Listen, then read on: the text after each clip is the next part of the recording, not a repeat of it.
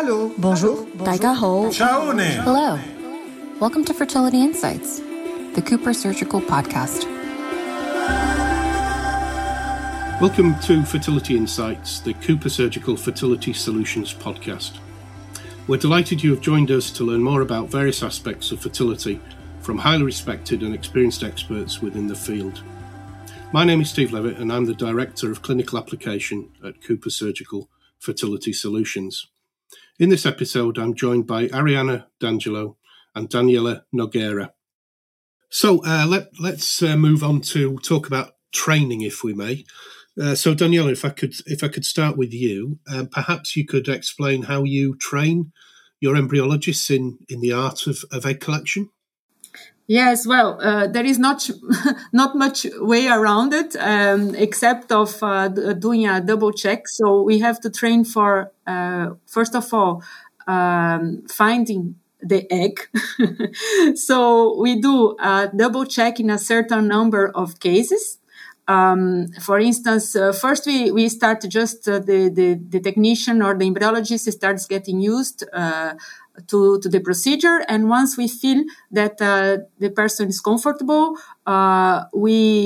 we put her with a patient. So first she trains with what is left over from the most experienced embryologist, just to get hand of the material, the contact with the procedure, and then we switch it, and the training starts observing the follicle, the follicle fluid, and then the most expert embryologist aside of this person and do a double check. And we considered here, each laboratory has its own standards. We considered here that the person has to have made 20 egg collections without losing one oocyte to be habilitated in the procedure. What is important in our point of view of an embryologist is to go fast. We have learned from animal models and from the experience in embryology lab that we have to avoid osmolarity check, osmolarity shock, and also in order to keep the oocytes as fast as possible back to their 37 degrees in the incubator, the procedure has to go fast. So rapidity counts. And, of course, the expertise of not losing an oocyte. So it's quite simple, actually. In my view, there is not much more to be done about that.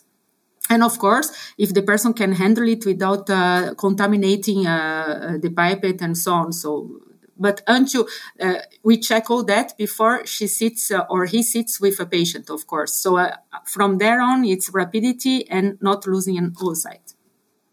Exactly. Just a quick addition to that. What PPE would you suggest people use when doing egg collections? Well, we do use luminal flow that is vertical with protections at the level of the eyes, because we can always have follicle fluid projections containing blood or even just the material, any material that can be projected. So to protect your eyes via this luminal flow that has this protection at the level of your eyes. Gloves, of course, because it's a biological material, and masks to avoid then that you project from yourself to the culture dishes. And so it's basically that, protecting your eyes, gloves, and masks. To my view, there is not much neither around all that. It depends also of the class that you work in your laboratory. If it's class 5, 6, or 7, you are dressed accordingly, of course, to the laboratory vestiments. Sure. And just to go back a little bit, Arianna, you mentioned briefly about training your clinical colleagues in egg collection. Any specific advice there about the best practice to train to get the best results from egg collection?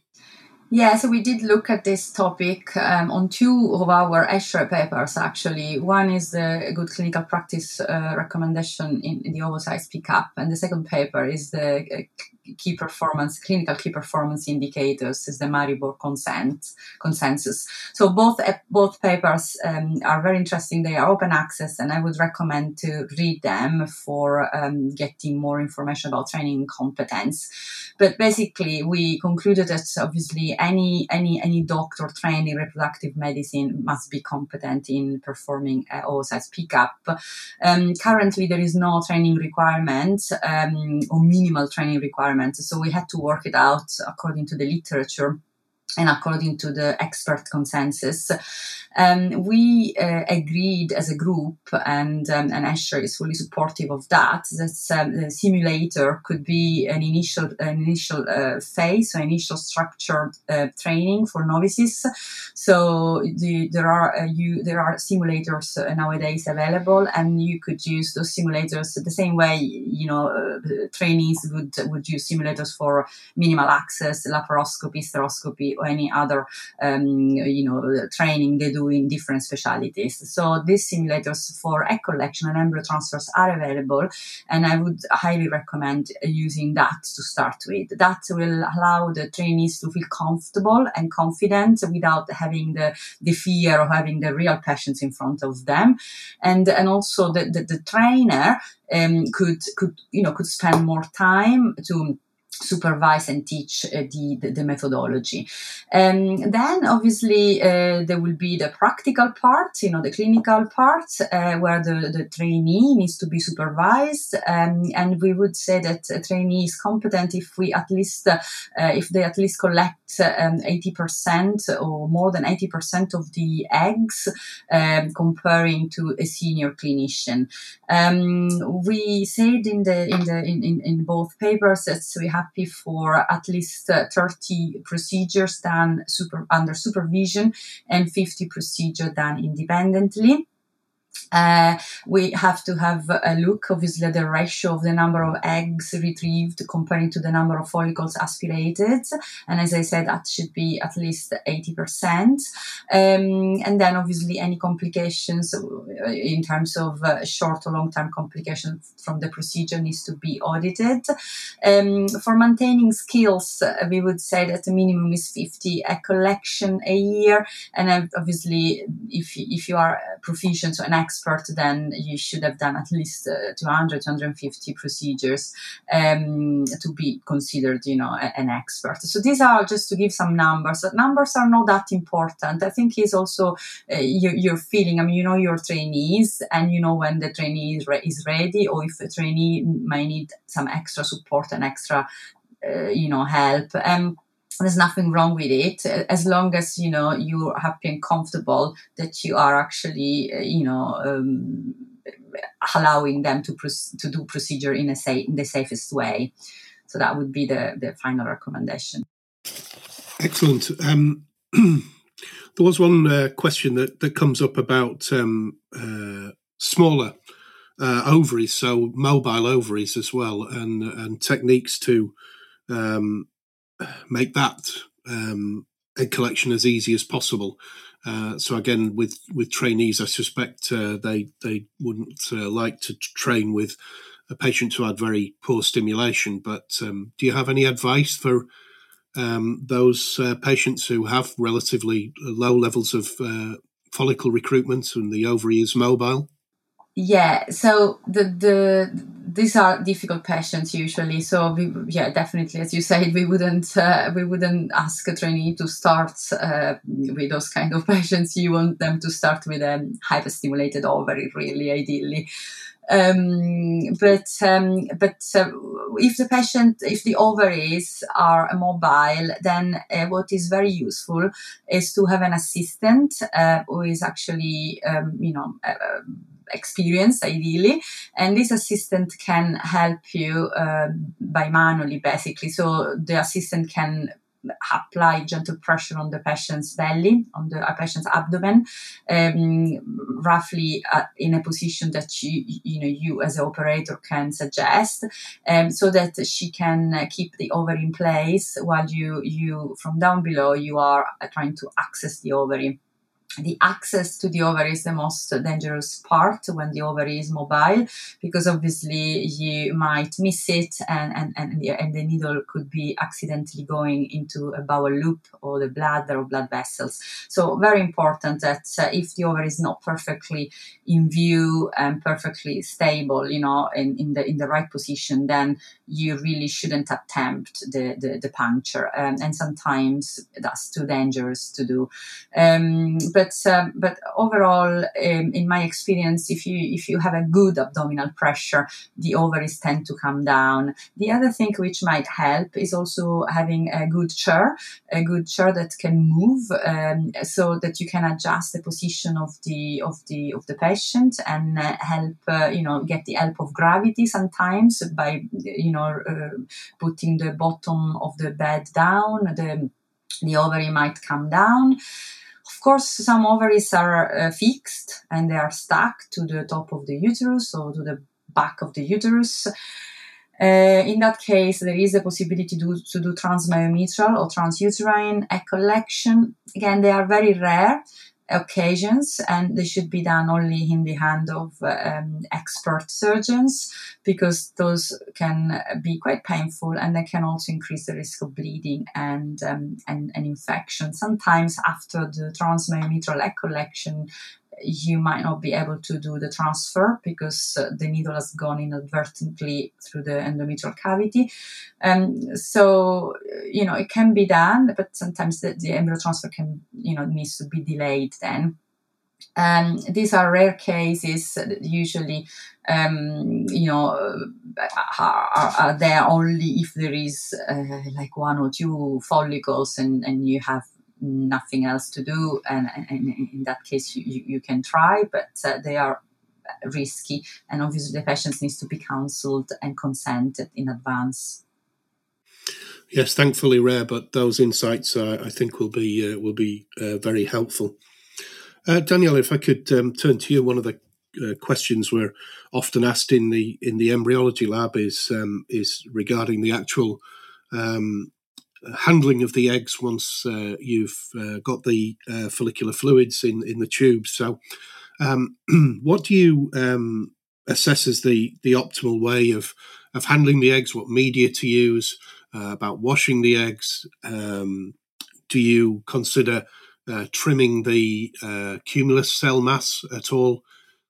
Just helpful observations from your experience about the optimal way to handle the cumulus oocyte complexes, and what media, how long you should maintain them before putting them back in the incubator, etc. Starting from the whole sequence. So I completely agree with Ari, first of all, to go fast in the retrieval and filling your tube. So multiple follicles in the same tube. Of course, it's useful if the clinicians, it's what usually they do. They pull the larger follicles in one tube because those are the ones that are less bloody. And of course, it would be very nice to avoid blood retrieval because it makes it more difficult to find the oocytes. So they try to do that for us. I think a tube of 10 ml, in fact, it would be the best because first of all, it keeps better the temperature and also the osmolarity. We tend to read 1 tube per time. So we place 1 tube of containing 10 ml follicle fluid in it. So it's a tube of 14 or 15 ml. And we read tube per tube. We do not place all the tubes in once in all the Petri dishes because this would cause an osmolarity change, and osmolarity change can be very fast. So I advise to read tube per tube. We use a 60 millimeter dish because in this way, again, the volume is larger in the dish and you avoid osmolarity shock. Then the question of where to place the oocytes, there are 2 ways. Or you place them in a bicarbonate containing media, But in this way, you're going to be obliged to use gas incubators, mini gas incubators, because it's very important to keep the oocytes in a good pH. Or you use HIPS or MOPS-based media. In this way, you also economize financially. It's much more interesting because we avoid using a gas mix mini incubator. So in this way, you just have to have incubators that keep your oocytes at 37 degrees. We actually did a comparison in our lab for the reasons that Arianna mentioned previously, for economical reasons, and we did not find a difference using GMOPS media and bicarbonate-based media. So we opted by the GMOPS-based media. In this way, we avoided to have the introduction of the gas mix, which has a financial charge to the laboratory, and we cut down this introduction of this gas for the mini incubator. So we keep the oocytes at 37 degrees. That being said, it's extremely important to have your oil overlay in the dishes. So the oil, if you, of course you have to opt for an oil that it's certified, tested with tests which are MEA with MEA assay. So they are surely gonna just have a positive effect, because they are going to, again, avoid osmolarity change in your media. So I advise everybody to avoid absolutely to use a wash dish that do not contain an oil overlayer. We do have to keep in mind that you have to have enough amount of media to place your oocyte. So I advise to have 1 ml per ovary in the first wash, and perform 2 steps of wash to remove blood around those cumulus cells before placing them in the actual culture media. Concerning the stripping of the cumulus cells, well, I have been in laboratories who do so. I've never really understood why you have to partially remove your cumulus cells from the oocyte. I know there are some hypotheses which I'm not sure they have been ever tested that can cause a detrimental effect to the oocyte. We do remove the blood. So if we have a clot blood attached to your cumulus cells, we go with syringes and we remove them to avoid free radicals in culture. That we do. But to perform the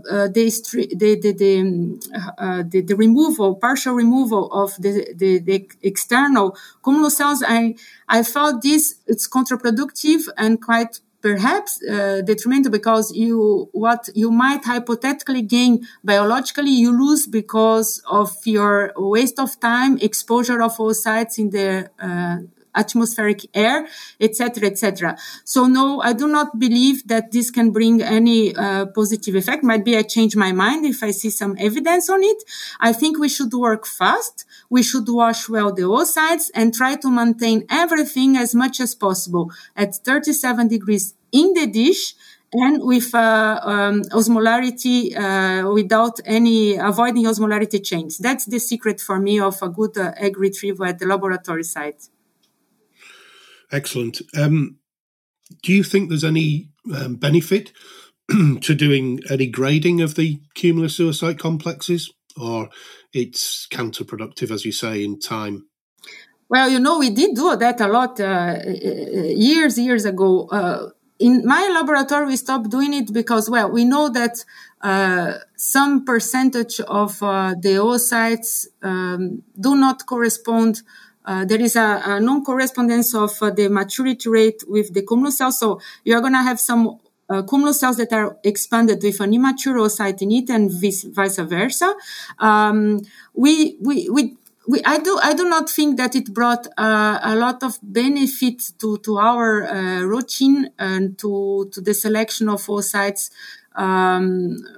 for the transfer, because that's the aim, is to try to classify your oocyte from the beginning to the end to choose the best embryo for transfer. We know nowadays that even the morphology of the oocyte itself, it's kind of not so, the usefulness of this is not so clear unless you have a really abrupt and very clear abnormal chains. So I think we should not lose. I think it's, again, might be counterproductive. Now, with IVM, the things change. So if you do a retrieval of IVM in your laboratory, that's important, because it will help you, in fact, to determine if the oocyte is mature or immature. Because you know that for IVM egg retrievals, sometimes use protocols which give to the patient agonist or HCG. So about 15 to 20% of the eggs might be mature. And this is very important to know. And still, sometimes you have cumulus cells, oocytes that are partially compact and they are mature. So it's a bit tricky, but in this case, it's helpful because there you are going to be able to find out if your oocyte is mature. So you kind of split them a little bit, and you evaluate your cumulus cells, and you split them afterwards to see if the eggs are mature or immature, to see if you're going to have to perform the ICSI in the day itself or vitrification or the day after. So in IVM cases, it is useful. Also, because we don't know that much about IVM, so this data can be useful maybe clinically later on. But for IVF cases, I'm not strongly advising to do so, but it's my opinion, because the papers out there, we know that you have a good correlation, but is it really useful at the end of the day to choose your embryo to transfer? I'm not sure. I agree, and I think that's very useful advice.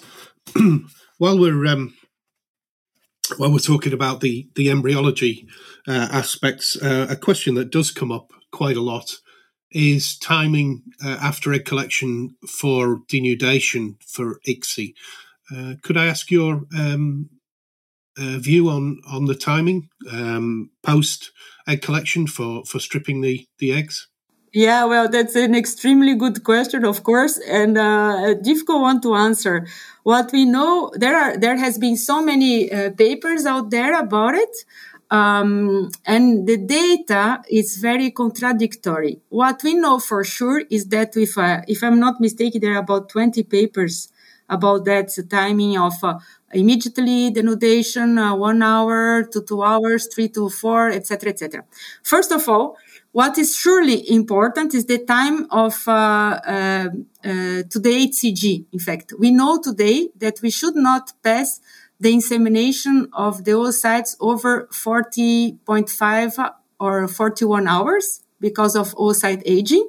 So that we should consider it. The maximum time that you're going to do your ICSI or your insemination should be ideally between 37 and 39 hours from what the papers have been published. That's one thing. For the incubation time, what we also know that never came out a difference in live birth or implantation rate. Wherever you live up to 4 hours. Of course, we start knowing that if you leave your eggs in culture before from egg retrieval to denudation about more than 4 hours, then you start seeing the detrimental effect because of the oocyte aging, because it's related to the time of HCG. Now, from 0 to 4, it's really contradictory. Some papers, they say that you improve fertilization, others say that you decrease fertilization rate, and so on. So I really cannot answer that question. In fact, I know also that there is a research made in Brussels with IVF patients where they compared inseminating immediately the oocytes or 2 hours after, and they did not see any difference. I think nowadays we do have to try to do our best with the logistics of the laboratory. And I think you should certainly not pass more than 3 to 4 hours incubation. because of the HCG. And I cannot answer yet because there is not really a clear evidence in the literature, in my opinion, if it's better 1, 2, or 3, or immediately denudation. I'm sorry. Oh, no. I think that's actually reassuring because the people are very concerned to get it right. And while there's some controversy, there's some flexibility, I suspect, and we'll learn more over time. So one of the issues that you've brought up, and I think both of you have mentioned it, is temperature control. So I wonder, Arianna, if there's anything from the practical aspects in the operating room or the theatre that you can do to try to maintain as close to 37 degrees as you can throughout the procedure and from the tubes going into the lab, etc. I just wonder what your opinions were there or your thoughts. Yeah, temperature is really important. So we have developed also a section on the Escher paper looking at equipment, consumable, how your theater should be structured. We all work in semi-darkness. The temperature should be between 20 and 23, 24 degrees. We like to have a heating block and test tube warmer at least at 37 degrees, and the culture media for the flushing, or generally the culture media, should be at 37 degrees. So it's very important that you are fast, as Danielle also mentioned, in doing the procedure, so that the follicular fluid is aspirated and goes straight into the tubes, and the tube is already in the heating block. And then the lab should be really very, very close to the theater, and then the tube can move from one block to another block, or sometimes they are so this close that is the same block. So that would be recommended to reduce the loss of heat. Again, it depends on the setup of your theater. Obviously, for example, in our theater, we need a long length of tubing connecting the needles to the actual pump and to the tube, and that can cause a little bit of loss of temperature using those long tubings. But if you're, for example, using a table which is very close to the patients or on top of the patients, so that there is no much length, then much distance between the needle and the tube, then that probably is even better. So yeah, to make sure that basically you are aware of the issue about the temperature, because the change in temperature generally for egg collection, but also for embryo transfer, is very important. Of course. And anything to add, Daniela, from your point of view and on temperature control? Yeah, well, what we have to keep in mind is that when we check the optimal temperature for your cells, you have to check the temperature in the dish, actually, not just on the heating plate. So because there is some heating that is lost, mainly when the dish is open. So we have to be sure that when we put your heating plates, for instance, here, I know I have to put my heating plate at 38.5 to obtain a 37 degrees in my dish for the collection.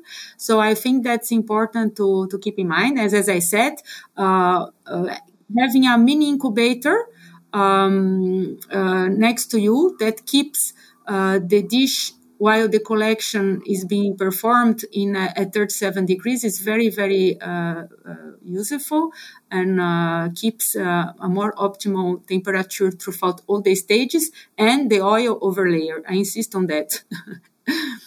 No, a very good point. I think it's vital that through any embryology procedure that the embryologists know the exact temperature of the media and where the embryos are coming into contact, and not the heated surfaces, and to do it for all different dish types that they use, because they will all be slightly different in the temperature transmission from the heated surface into the dish itself. So that's really useful information. Arianna, I think we're getting close to have covered most of the topics. Is there anything from the best practice paper that you recently published with your colleagues that you would think we should share with the wider audience?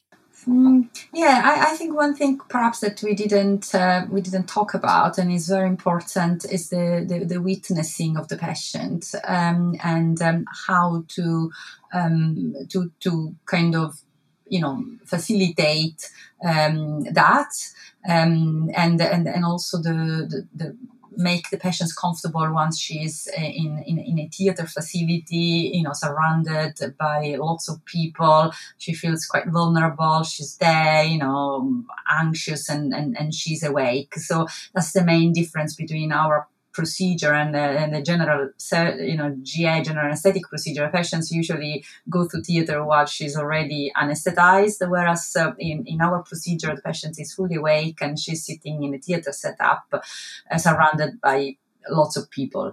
So in our experience, it's really important that the patient feels comfortable. So she shouldn't be really exposed or put in any gynecological position until she's fully relaxed.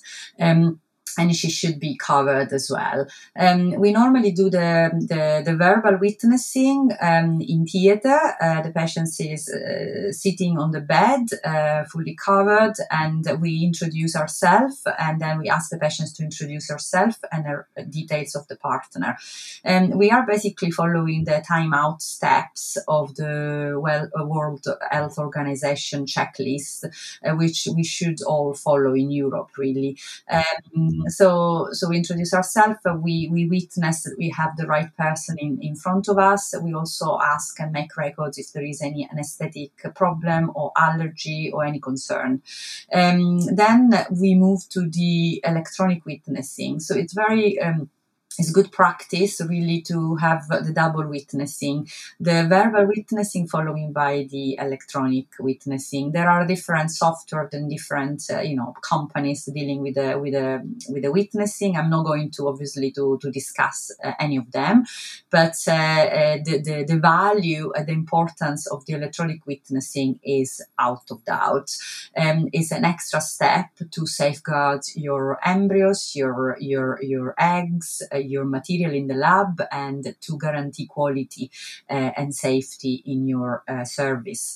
So and usually the doctor moves in the lab with the embryologist, or the nurse with the embryologist, but usually it's done again a double witness, and we make sure that the patients we have in front of us actually matches the details of the culture dishes and the tubing and all the material that the embryologist has already prepared for the patient.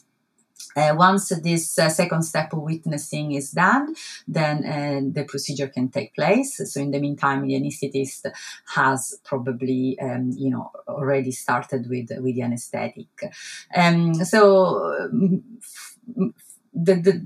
that was one topic, and obviously the anesthetic topic is also covered in our paper, and we say that again there is no recommendation on which kind of anesthetic is better, but we are actually looked at a recommendation from the British Fertility Society and also from the Royal College of Anaesthetists, and it seems to be that the egg collection seems to be quite safe done under conscious sedation, and there is a nice table on the paper where we describe the differences between a deep sedation, conscious sedation, and general anesthetic. With the conscious sedation in particular, the patients must be awake, or responsive, more than awake. Most of the time they sleep, but they have to be responsive. They have to be, they can't be deeply sedated or the airway has to be open, and they have to be able to breathe unaided. Oxygen obviously can be given, but the idea of the conscious sedation is that they are still, all the cardiovascular system and the respiratory system is independent, basically. Those aspects are all covered in our paper, so it would be a good read for all of you. And finally, what I think is quite important from this paper that we published a couple of years ago now is that we did create some boxes, like some little troubleshooting boxes where you might have some scenarios that can occur in your clinical setup or in your theater setup, and you might, it might be better to read them, because these things, when they happen, are pretty, unsettling. So we have covered different scenarios. For example, one of them is what happens if after aspirating one ovary you don't find any eggs and you've got another ovary to aspirate. What do you do? So I'm not giving you the answers. I just ask you to go and read our paper to find the answers. But these are, I think, very useful practical tips. Thank you to everyone who's tuned in to this episode of Fertility Insights. Please like, share and comment, and make sure to tune in to our next episode. Please note that the speaker received a fee from Cooper Surgical for participating in this podcast.